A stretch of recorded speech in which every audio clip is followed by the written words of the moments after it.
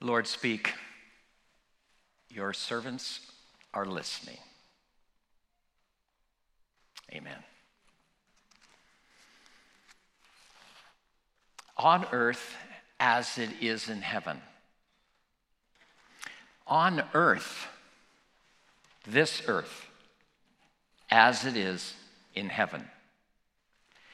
In praying the prayer, the Lord Jesus teaches us in the middle of his Sermon on the Mount, we are being granted what many people call the dignity of causality. We are being granted the dignity of making redemptive things happen in our city. On earth, as it is in heaven. In teaching us to pray what is now called the Lord's Prayer, Jesus is inviting us into his radical transformation of life on this planet. On earth as it is in heaven.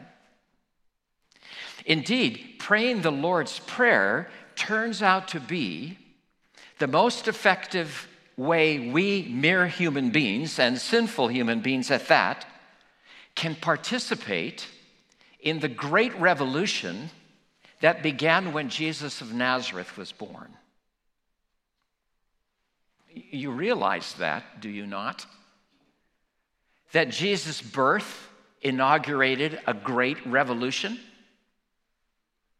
That Jesus came from heaven to earth to work a great revolution?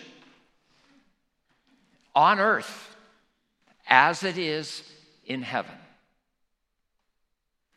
I know it is a provocative word to use, revolution, especially in this present historical context when all over the world we're witnessing the shaking of the old order of things. But that is what is happening in the life and ministry of Jesus. A changing of the guard, bringing about a massive revolution. It is what Jesus declared in his first public proclamation. He comes on the scene, his arrival having been announced by the prophet John the Baptist, with the stunning news. The time is fulfilled, the kingdom of God has come near, repent and believe this gospel. Those are the first words out of the mouth of the Savior of the world as he launched his public ministry. The time is fulfilled, the kingdom of God has come near, repent and put your weight on this good news. To paraphrase, history has reached a major turning point, and the glorious, redeeming reign of God has come near. Turn around and put your weight on this great fact. Jesus is declaring that God's radical intervention in the world, which was thought to only take place at the end of time, is now taking place in the middle of time. The long-awaited revolution is underway on earth as it is in heaven, shouted from the mountaintops. And the writers of the Gospels tell us that after announcing the arrival of the kingdom, Jesus straightaway began calling people to follow him. People from all walks of life, from every social strata, fishermen, tax collectors, homemakers, farmers, lawyers, doctors, scholars, prostitutes, calling them to get on board the train. Come, follow in my footsteps. Come, wear my yoke. Come, make your home in me. Come, eat and drink of the new life of the kingdom. To be called by Jesus Christ to be his disciple in the world is to be called to participate with him in this revolution, and therefore called to live his revolutionary kind of life. It is the life Jesus describes in his first major sermon, the now famous Sermon on the Mount, which we have been making our way through for the past months. The sermon which, if more of the world would actually read and take seriously, would result in this being a very different world. A very different world. Blessed are the poor in spirit, for theirs is the kingdom. Blessed are those who hunger and thirst for righteousness, for justice, for they shall be satisfied. Blessed are the gentle, for they shall inherit the earth. You have heard it was said, eye for eye, tooth for tooth. But I say to you, love your enemies and pray for those who persecute you, which is why it has been wholly appropriate for me to use the word revolution. In his sermon, Jesus is calling us into an upside-down way of living that turns the world right side up again. Join Jesus, and we find ourselves caught up in a bigger, more life-giving revolution than any of us ever dreamed would happen in the world.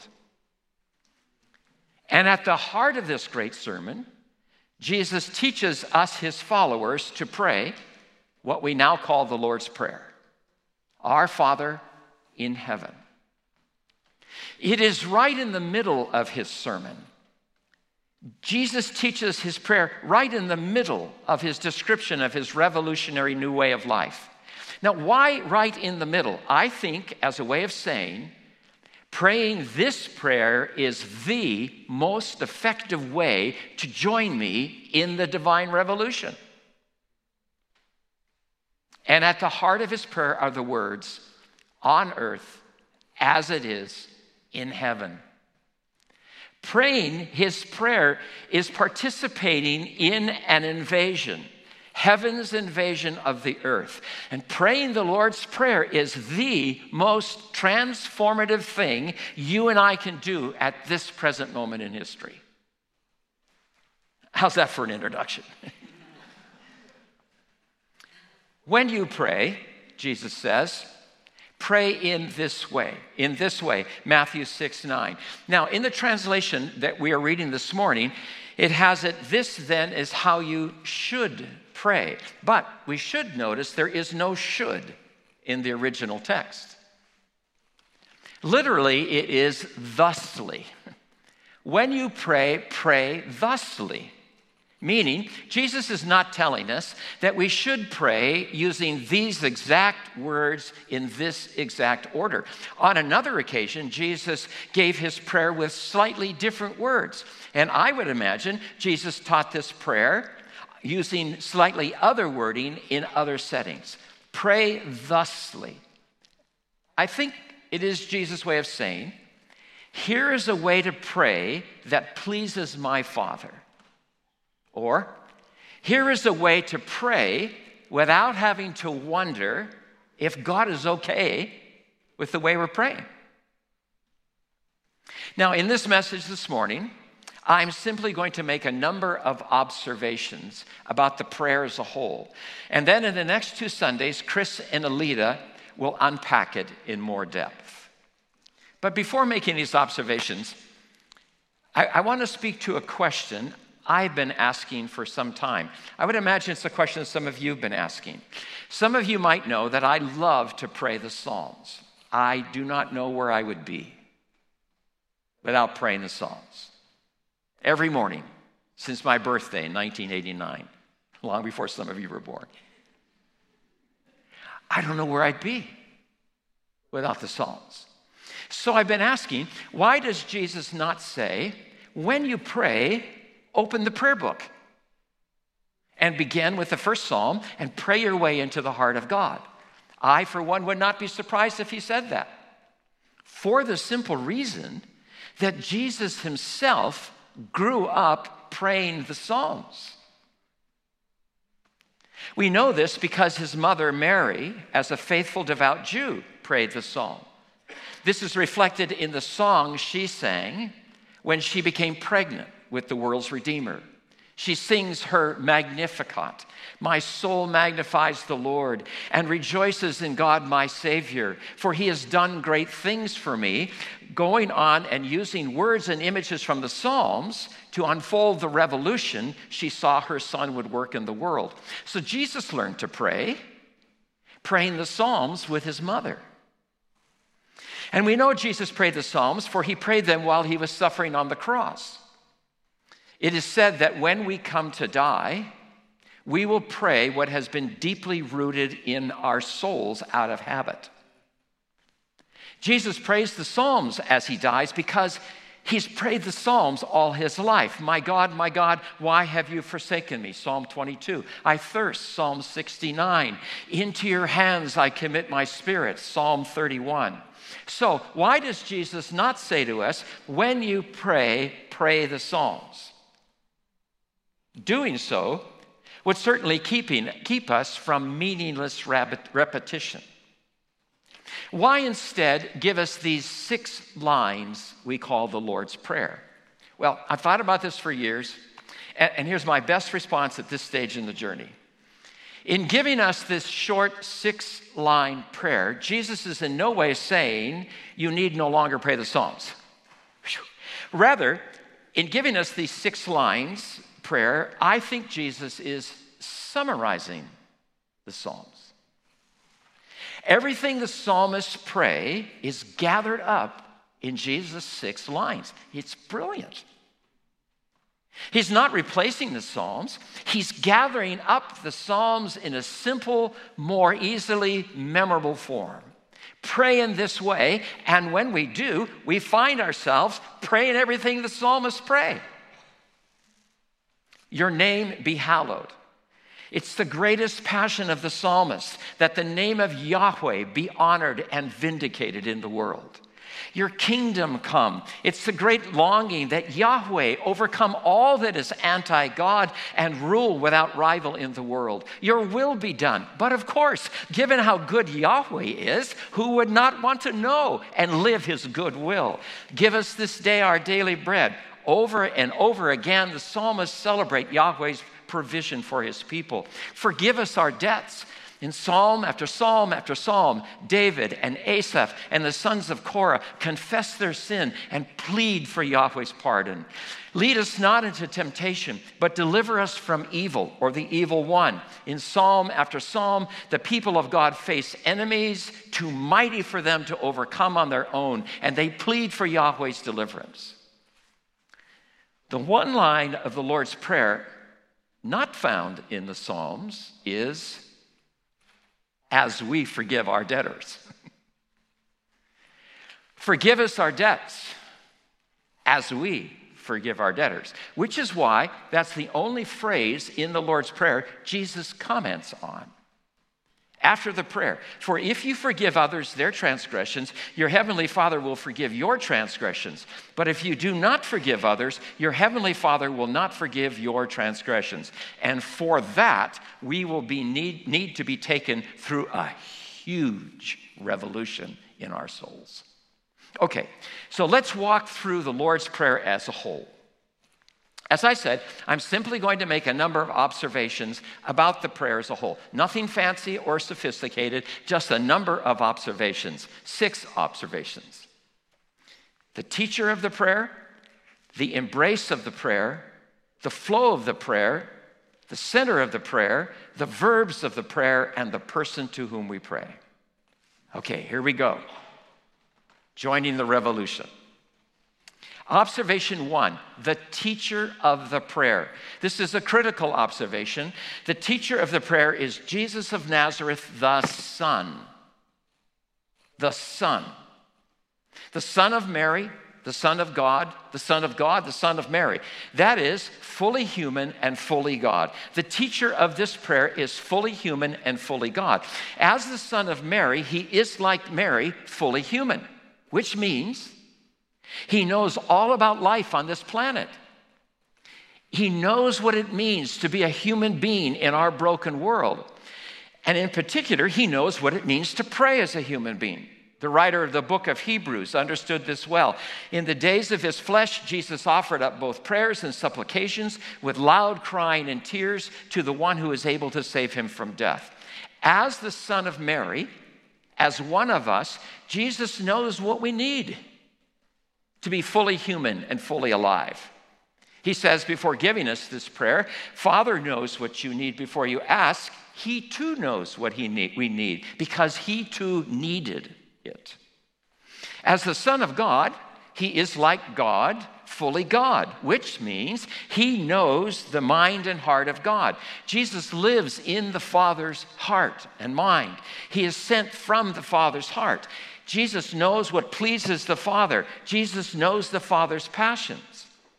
Now, all of this suggests that in the Lord's Prayer, Jesus is giving us his revelation of his Father. It is as though he was saying, listen, I know the Father, and I know what's on the Father's heart and mind, the hallowing of his name, the coming of his kingdom, the doing of his will, providing for his children's needs, forgiving his children's sins, and freeing them to forgive their sisters' and brothers' sin, and delivering his children from the seductive schemes of evil. As the Son of Mary, Son of God, Jesus knows firsthand our true needs and the Father's deepest desires. And in his prayer, he brings them together. The teacher of the prayer is the Son, fully human, fully God. Observation 2, the embrace of the prayer. In my book on the Lord's Prayer, I use the term scope of the prayer. I now prefer embrace. It's a more dynamic way of putting it, suggesting that in his prayer, Jesus is gathering up all our concerns in his arms and lifting them to the Father. I think you can see that, like the Psalms, his prayer embraces everything imaginable. Name any need you have, and it's included in this prayer. Name any issue you face, and it's addressed in this prayer. For example, Jesus embraces all of time, the past. What is our greatest need about the past? Forgive us our debts. The present, what is our greatest need? Give us this day our daily bread. The future, what is our greatest need about the future? Lead us not into temptation, but deliver us from the evil one. And in his prayer, Jesus embraces all the dimensions of our humanity. Physical, give us this day our daily bread. Relational, social, as we forgive our debtors. Emotional, psychological, deliver us from evil's deception and the twisting of our identity. And Jesus embraces the political. Your kingdom come.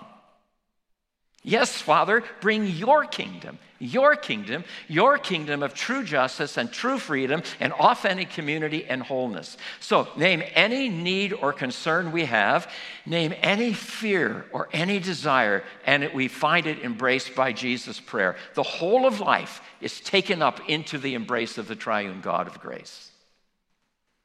Observation 3, the flow of the prayer. As already noted, there are 6 petitions to the prayer. Your name be hallowed, your kingdom come, your will be done. Give us this day our daily bread. Forgive us our debts as we forgive our debtors. Lead us not into temptation, but deliver us from the evil one. Now, there seem to be 2 halves to this prayer. The first half, name, kingdom, will. The second half, bread, forgiveness, deliverance. Now, did you notice that the 2 halves employ different pronouns? First half, your. Second half, us, our, us, we, us. The point of the flow, a prioritizing of our needs. Your, then us. Yes, we need bread, right?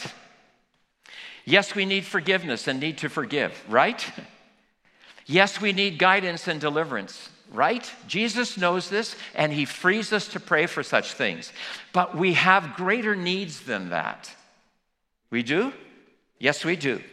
We need name, kingdom, will. We need for the Father's name to be hallowed in us and in the world. We need the Father's kingdom to come in us and in the world. We need the Father's will to be done in us and in the world. Yes, we will experience human flourishing when we have our daily bread, when our sins are forgiven, and when we forgive others, when we are guided into the path of life and protected from the evil one. But Jesus is telling us that we will finally experience full human flourishing when our Father's name is treated with reverence and dignity in our hearts and in the world, when our Father's kingdom comes in all its fullness, and when our Father's will is accomplished in our wills and in the will of the world.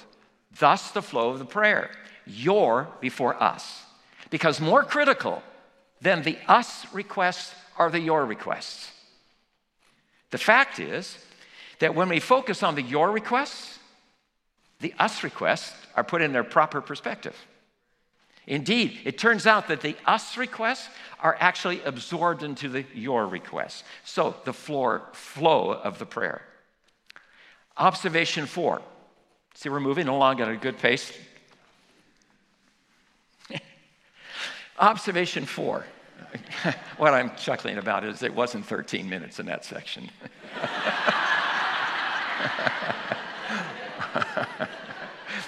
But it was sweet.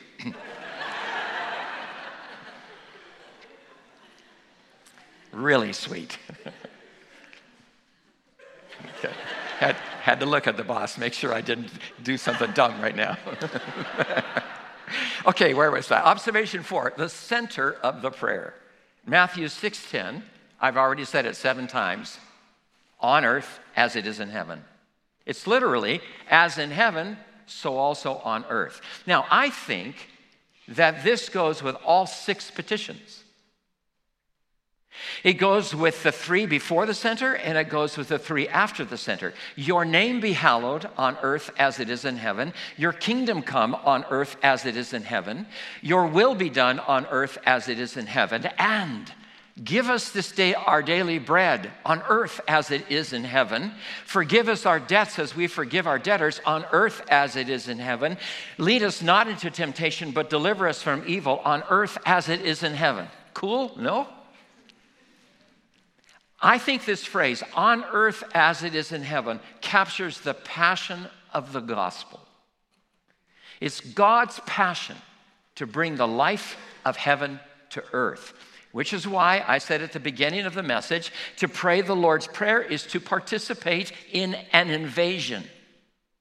The invasion of the earth by heaven. I have this picture of us and all the members of all the other churches in our city quietly going around our daily activities, whether we're walking on the street or we're in an office, and quietly praying, on earth as it is in heaven. Imagine going to a board meeting, and before you go into the board meeting, on earth as it is in heaven. And can you imagine what would happen? Now, I'm wondering if this center of the prayer might not signal another way to look at the structures of the prayer. I wonder if Jesus has structured the prayer in a parallelism, a stair-step parallelism. I think we have a slide for that. It's also called a chiasm. Do we have that slide up there? Yeah. If this is the case, name and temptation go together, kingdom and forgiveness go together, and will and bread go together. If this is how this is structured, then, Jesus is saying that temptation is all about the name of God, that the evil one wants to distort the name of God, the nature and character of God, and get us not to trust the Father. If this is the case, Jesus is saying that the kingdom, then, is all about relationships. It's all about the restoration of strained and broken relationships through the power of His grace. And Jesus is saying then that the will of God is all about making it possible for human beings to live sustained and productive lives, all on earth as it is in heaven. Observation 5, the verbs of the prayer. And here's where things really get exciting. Especially the verbs in the first half. Be hallowed, come, be done. They're bold verbs. They're very bold verbs. In the original, the verbs come first in the sentence for emphasis. So it's not your name be hallowed, but be hallowed your name. It's not your kingdom come, but come your kingdom. It's not your will be done, but be done your will. Now, there are 2 things we need to know about these verbs. The first is that each of them is in the imperative mood. Remember what the imperative mood is all about? What is it? command. Especially in the Greek language, which is the language of Matthew 6. The imperative mood is the mood of command. Do this, do that, be this, be that, come, go, stop. Imperative. Now, in the Greek language, the imperative is never used in addressing a superior. It's never used in addressing a superior. Never. One would never enter the premier's office and start using the imperative. Fix this, fix that, build this, build that, reduce that tax and reduce that tax too, and help stop the rise of the gasoline prices. Never is the imperative used to address a superior. Well. Surprise, surprise, surprise. In the Lord's Prayer, we are addressing a superior, are we not? The superior of superiors, right? And Jesus tells us to use the imperative. Be hallowed. Come. Be done. They're all of the imperative. Oh my. We're not just asking, we're commanding. Yikes. Be, come, be hallowed, come, be done. Be hallowed your name, come your kingdom, be done your will. Do it, do it, do it. Whoa. How does that make you feel? Now remember, who taught us to pray this way? Jesus, son of Mary, son of God. He knows the Father. He knows what pleases the Father. And he is telling us that the Father invites his children to come to him and use the imperative. He's telling us that the Father loves for his children to pray boldly. Do it, Father. And I quickly add, please. The second thing we need to know about the verbs is they're in the passive voice. Imperative mood, passive voice. Now, why? Why passive? Partly to bring a note of reverence. It kind of softens this sense of ordering God about. But mostly because only God can do it. Only God can hallow his name. Only God can bring his kingdom. Only God can do God's will. So the prayer is not what we tend to make it. The prayer is not, let us hallow your name, or let us bring your kingdom, or let us do your will. We are not the ones doing it. We're not the subject of these verbs. The Father is the subject of the verbs because only the Father can do it. Are you following me? So the prayer is, Father, you do it. We cannot. So you do it. You hallow your name on earth as it is in heaven. You bring your kingdom on earth as it is in heaven. You do your will on earth as it is in heaven. We must resist this horizontalizing of the vertical. The Father is the subject of the verbs, not us. Father, right now, your name is being hallowed in heaven. Hallow it on the earth. We can't. You must. Too bold? Father, right now your kingdom has come in heaven. Make it come on earth. Father, right now your will is being done in heaven. Do it now on earth. How are you now feeling? I feel as though a ton of bricks just got off my soul. Father, you do it, for only you can do it. Bold verbs, very bold verbs. And then observation 6, the one to whom we pray. Father, not just any Father, the Father Jesus knows and loves. The Father Jesus knows and trusts. Our Father in heaven. In heaven. That means very close at hand. So very close at hand. For many people, heaven is a place way, way up there, far away. But not for Jesus. For Jesus, heaven is another dimension of the created order. It's surrounding the visible order. It's encompassing the tangible order. It's intersecting and infusing and sustaining the dimensions of reality we can see and hear and smell and touch. In heaven, as real and as close as the air we breathe. Heaven turns out to be the atmosphere in which we live and move and have our being. Which is why going to heaven does not involve a long trip. Going to heaven simply means slipping to the other side. The one to whom we pray is close. So very, very close. Closer than our breathing. Breathing his breath into us moment by moment. In heaven, it also means on the throne. For Jesus, heaven is God's throne, earth is his footstool, as he says earlier in the Sermon on the Mount. Psalm 123, verse 1, O thou who art enthroned in heaven.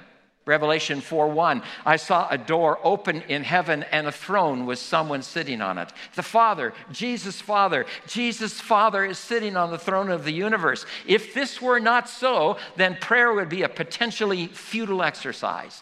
But if it is so, then the one to whom we pray can actually do what we're asking him to do. Father, not just Almighty, not just Rock of Ages, not just source of all goodness, but Father, the Father Jesus knows and loves and trusts. The Father Jesus wants us to know and love and trust. I often think I hear Jesus saying to me, you know what your problem is, Darrell? You do not know my Father. If you knew my Father, you wouldn't be as anxious as you are. Let me teach you about my Father, because he wants to be your Father too. The gospel is in that first line of the prayer. Jesus' Father has become our Father. The Apostle John will write in his little letter, behold, what manner of love the Father has bestowed on us, that we should be called the children of God. Jesus the Son comes from heaven to earth to bring us into his relationship with his Father so that we can trust and love his Father the way Jesus does, making it possible by sending the Holy Spirit, whom Paul calls the Spirit of adoption, who enables us to speak to Jesus' Father the way Jesus does, Abba, Father. The teacher of the prayer wants us to know the one to whom we pray. To know the intimately good and gracious and generous Father who wants us to know his name, who wants us to be alive in the kingdom, who wants us to thrive in his will, who wants us to have the bread we need to know his name and live his kingdom and thrive in his will, who wants us to know the joy and freedom of forgiveness, who wants us to be delivered from all the lies of the great liar, that we might live in the wonder of being children of God. Oh, what a prayer. What a wonder. The Father so loves us that he sends his Son from heaven to earth to make it all happen on earth as it is in heaven, bringing about the most beautiful revolution imaginable. And we get to participate in it simply by praying his prayer.